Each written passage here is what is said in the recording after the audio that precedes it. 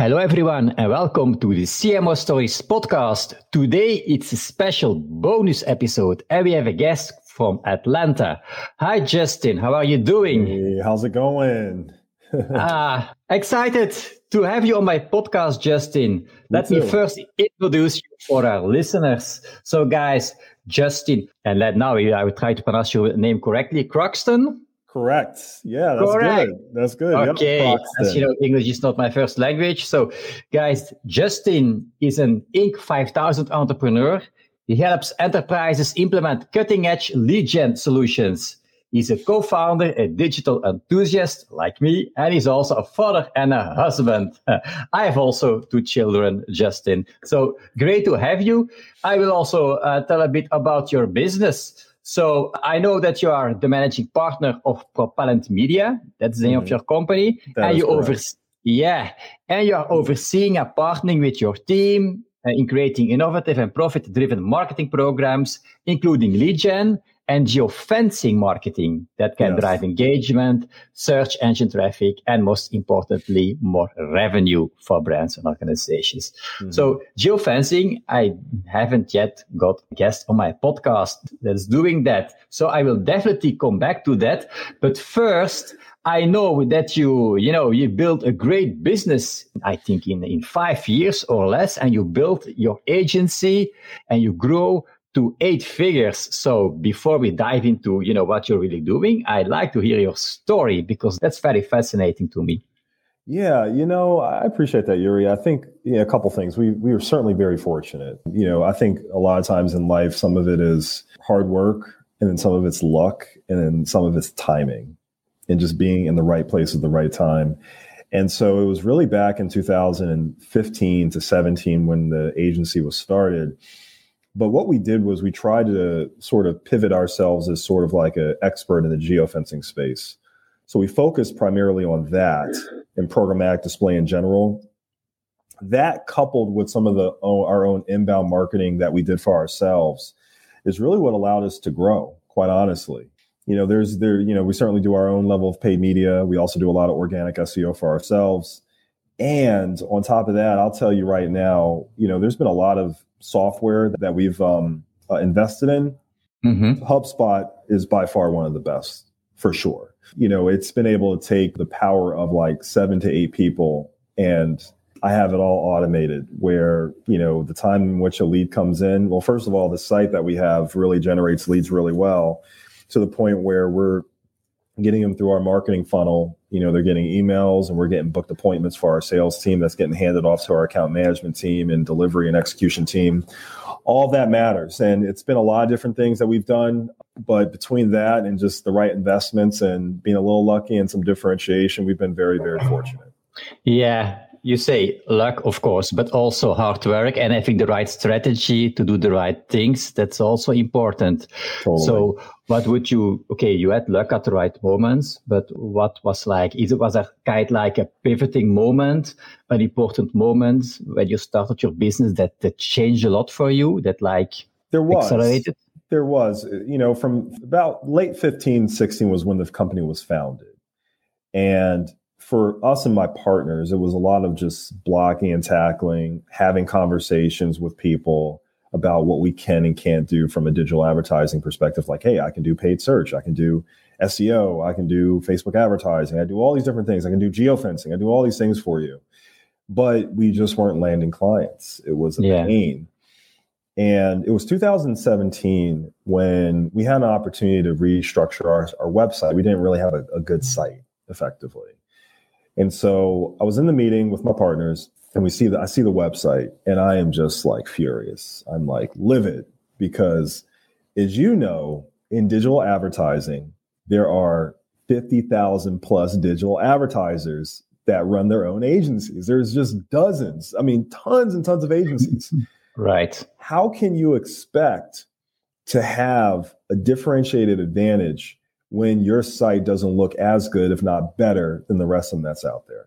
And so, I don't have a web design background, but I took some partial WordPress experience that I did have. I had a developer, up in New York to have a relationship with, created the wireframe for the website, redid the site, and made it more of a content focused educational platform rather than it just being a thin site on who I am or who we are as a company and what we do. That was the pivotal moment. It was 2017. That coupled with some of the investments that we made in HubSpot and also our own inbound marketing is really what allowed us to grow, as an organization. And the rest is history. That was the moment for us that we really started to see like, okay, we go from like 200,000 a year to 1 million and then 4 million, then 6 and so forth. Yeah, exactly. Once you start growing, then of course, it's a matter of having the right structure, of course, to be able to keep on growing, right? Having the right people in your team. But like the website, that's, as you say, that's very important. When I, have new clients as a fractional CMO and I see that their website is not ready to convert clients, now then you can make so many ad campaigns as you want or even have a good strategy. But if it's not converting on your website, then you have a problem. You're using HubSpot, I hear. So that's also, it's an investment. But if you use it the right way, that can also be a good tool. Or it's 100x for us. It is literally 100x return for us. Right. Yeah. You mentioned geofencing. I know that's some of the services that you're offering right now. Can you explain to our listeners what is geofencing actually and how does it make a difference? What is different with other digital marketing solutions? Absolutely. So geofencing is the practice of serving ads to people in very precise areas. And through a lot of our platforms and our technology, we can build a virtual fence around a very specific location. The whole concept behind geofencing is that, sometimes you don't want to target people within an entire city or just a zip code. Right. Sometimes you just want to target someone at a location. And the idea is that if you can leverage someone's location and have that give you some insights into their intent to buy, then you're reaching more people that fits within your target audience. And a great example is a car dealership. If you're a car dealership, you would want to geofence other car dealers. Why? Because those other car dealerships have people that are going to those car dealerships to buy a car or are in market looking to buy a car. And so I just want to reach people who are in market. Maybe I'm doing Google ads. Maybe I'm doing paid social. Maybe I'm doing some OTT, over the top connected TV advertising, some print, some radio, all these different things. But there are certain tactics that are a little bit more based on building brand awareness rather than reaching people who are in market. And so if you are using that tactic to reach people who are in market at other, locations, then, that's sort of one of the use cases. And part of the way it works is when someone walks inside of the geofence location, from the virtual fence that we built, around those locations, it could be 10, 15, 20, however many locations, we're able to capture your mobile device ID and begin serving ads to you both while you're inside of the geofence and then for up to 30 days after you leave the geofence, essentially. And those people can see ads on mobile apps and websites. So if you think about Angry Birds, Words with Friends, The Weather Channel, Wall Street Journal, Huffington Post, Daily Mail, the sky's the limit in terms of the practical use cases of geofencing. There's a lot of different industries that it's great in. There's a few that it's not as great in. Like I wouldn't use it for e-commerce, quite honestly. There's a few others that I probably wouldn't recommend it for. But, that's what we use as sort of our differentiator for Propellant, even though we do, paid social, paid search, a few other things. That's really what we led with. And that's kind of been our go-to-market strategy as an agency. We have a developer. They're a regional developer. They have developments all around the Northeast, if I'm not mistaken. And in one of their locales, they wanted us to geofence about 15 to 20 other communities that were under construction that were their competitors, essentially. So we go into our platform, we build virtual fences using our sort of custom polygon system, and we're building virtual fences around those communities.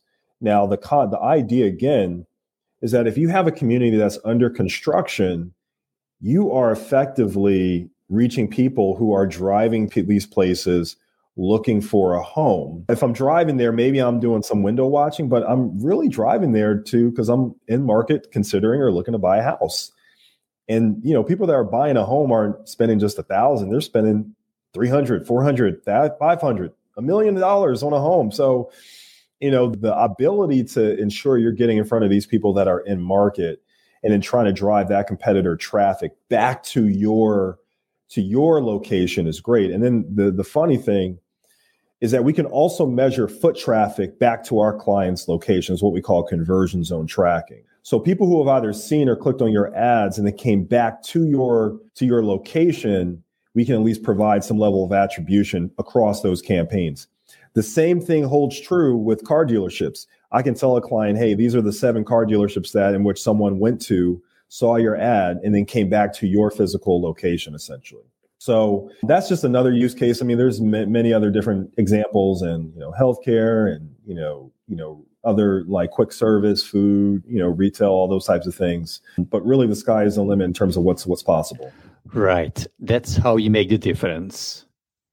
And do you have an example of geofencing from one of your clients that you can share? Yeah, there's been some impact because you do have to have your location services on your mobile device turned on.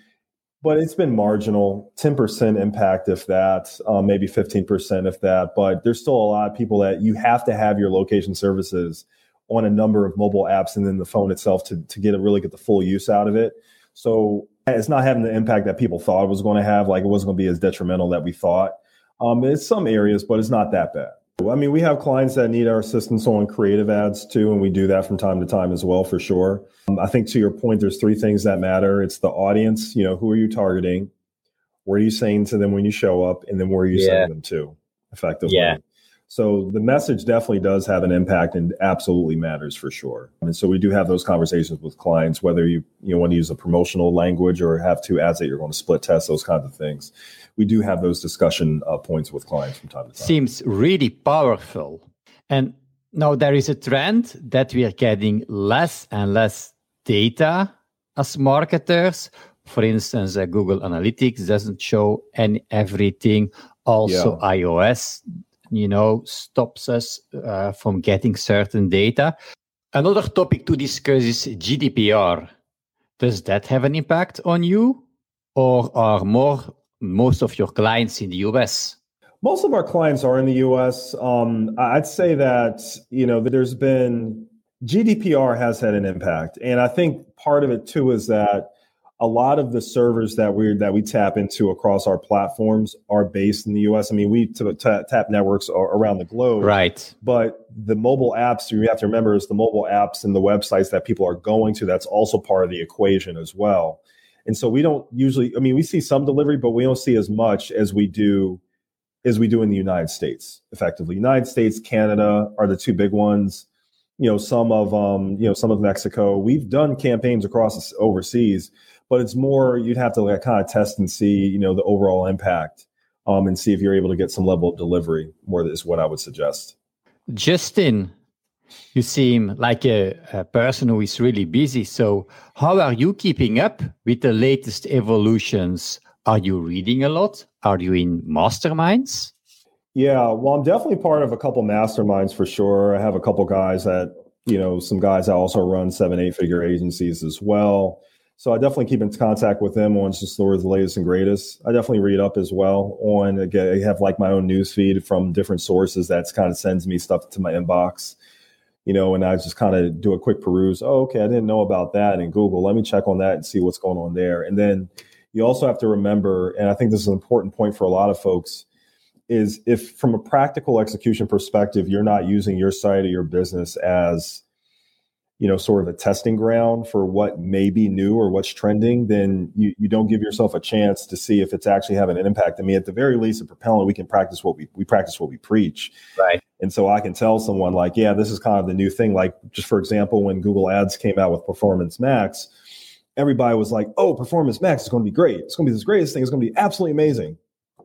And Performance Max is really nothing more than being able to, sort of, it's kind of like the old AdWords Express, but it's at the campaign form. And I'm not saying it's not a bad campaign. We still do a little bit of it, but we still see the traditional search campaigns doing well, the traditional remarketing, site retargeting campaigns doing well. Whereas the Performance Max campaigns, you're, putting your ads, your key, maybe a couple topics, and the system's just finding the audience versus really going after the keywords that people are searching for, per se. And so, we wouldn't have really known that and be able to provide that level of counsel to a client if we weren't testing it for ourselves, let alone test versus testing it automatically for all of our clients that we work with. Testing and measuring are both very important. Are you using Google Analytics or GA4? Yeah, we use we've been migrating many of our clients over to GA4. We still use Google Analytics as well. But we also like to do like sort of some direct measurements. So we'll use Google Tag Manager to input, like, now we're getting into a different conversation, but using Google Tag Manager to implement the conversion tags directly to what's firing, whether it be at the server level or at the site level for a client. When I do an audit, or when our team does an audit for paid search or even paid social, the very first thing that we look at is conversion tracking.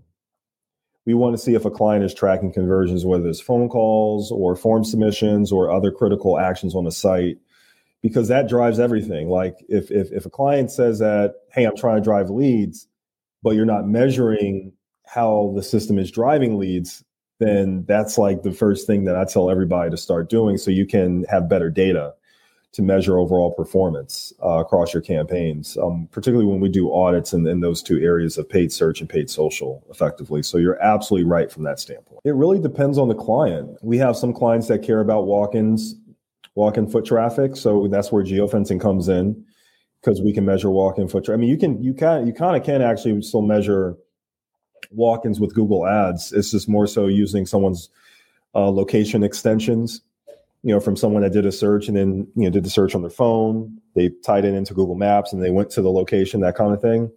But it really depends on the client, because some people want to measure phone calls. So that becomes the most important KPI. And we build campaigns specifically around trying to drive calls.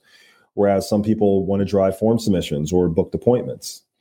If the key is I need to drive revenue and sales and leads, then those are the areas that I'll focus on top of, like, Google Shopping Network or, a catalog campaign, on the e-commerce side for, on the Facebook side. But it just really depends on the client and what they're trying to solve for. I think we will still lead with geofencing and programmatic display, over the top connected TV advertising. That's what we'll lead with. I'm sort of the type that feels like, strategy can't just be a 5-year thing. It has to be, every 3 months, effectively. And, leading with this strategy has worked well for us. We've been able to micro focus on something that we're really good in. Not every campaign, we hit it out of the park, but I do feel like we're one of the best platforms in comparison to many of our competitors in the geofencing programmatic space, at the very least, number one. But we'll still continue to provide omni-channel advertising solutions. We use the geofencing sort of to cultivate those relationships, with brands that are interested, and folks know that they find out, oh, you do all these other things. Okay, great. And we expand those relationships accordingly. But I think as a firm, we'll continue to do that.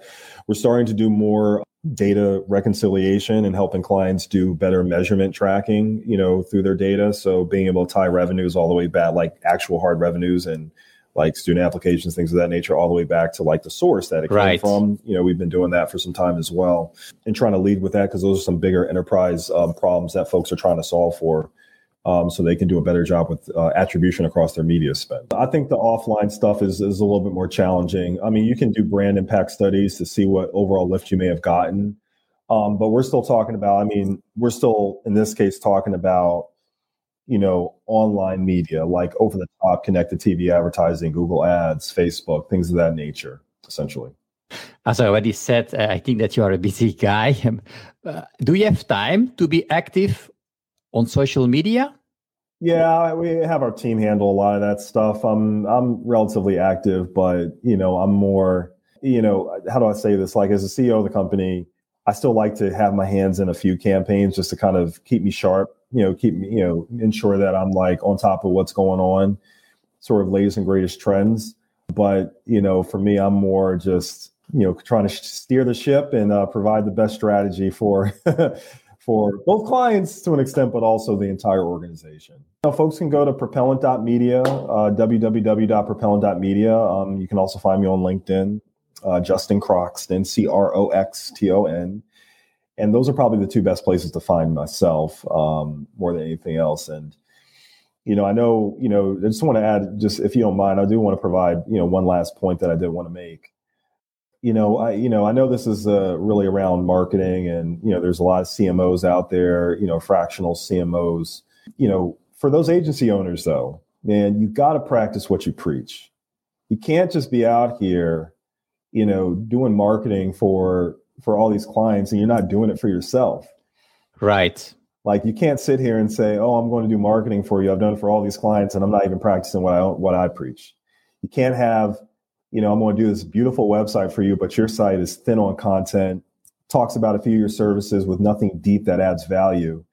And a lot of things that I tell folks, agency owners, but because we have an entire white label program, we actually white label to over 700, 800 agencies, and we work with direct brands too. And a lot of times I talk to folks, I say, man, if you just come from the place for your site and then everything that you provide brands, if you focus on how you bring value before people become a customer or a client, you're going to win more business. More people are going to connect with you. You're going to put yourself in a better position for success. I'm saying that to the agency owner. I'm also saying it to the CMO out there that's working on behalf of a brand. And you're like, all right, well, how do I get this brand to be able to cut through the noise of all the other competitors that those customers are considering? And if you come from the place of value before customer, when they land on your site, you're going to give yourselves many, many more opportunities for success. And that's kind of how we've done it for ourselves at Propellant. I think that's how a lot of brands that have been successful have been able to do it, outside of just having a cool brand with a cool product and a cool service. You got to bring people in and find ways to leverage that sort of mantra, if you will. So that's my diatribe. That's my 2 cents for everyone that's out there. Wow. That's a strong message. Right. As I always say, you should not marry on the first date. You see all those people that send direct sales messages in the DMs, on LinkedIn and so on. That's not what you should do. Right. Justin, it was a pleasure to have you. Thank you. Yeah, you too. Absolutely. This was fun. I really do appreciate it. So guys, if you got some value out of this episode with Justin, be sure to tell all your friends about it, your colleagues, other entrepreneurs. And of course, if you are not following my podcast yet, be sure to hit the subscribe button. And of course, I would like to see you in the next podcast episode. Bye.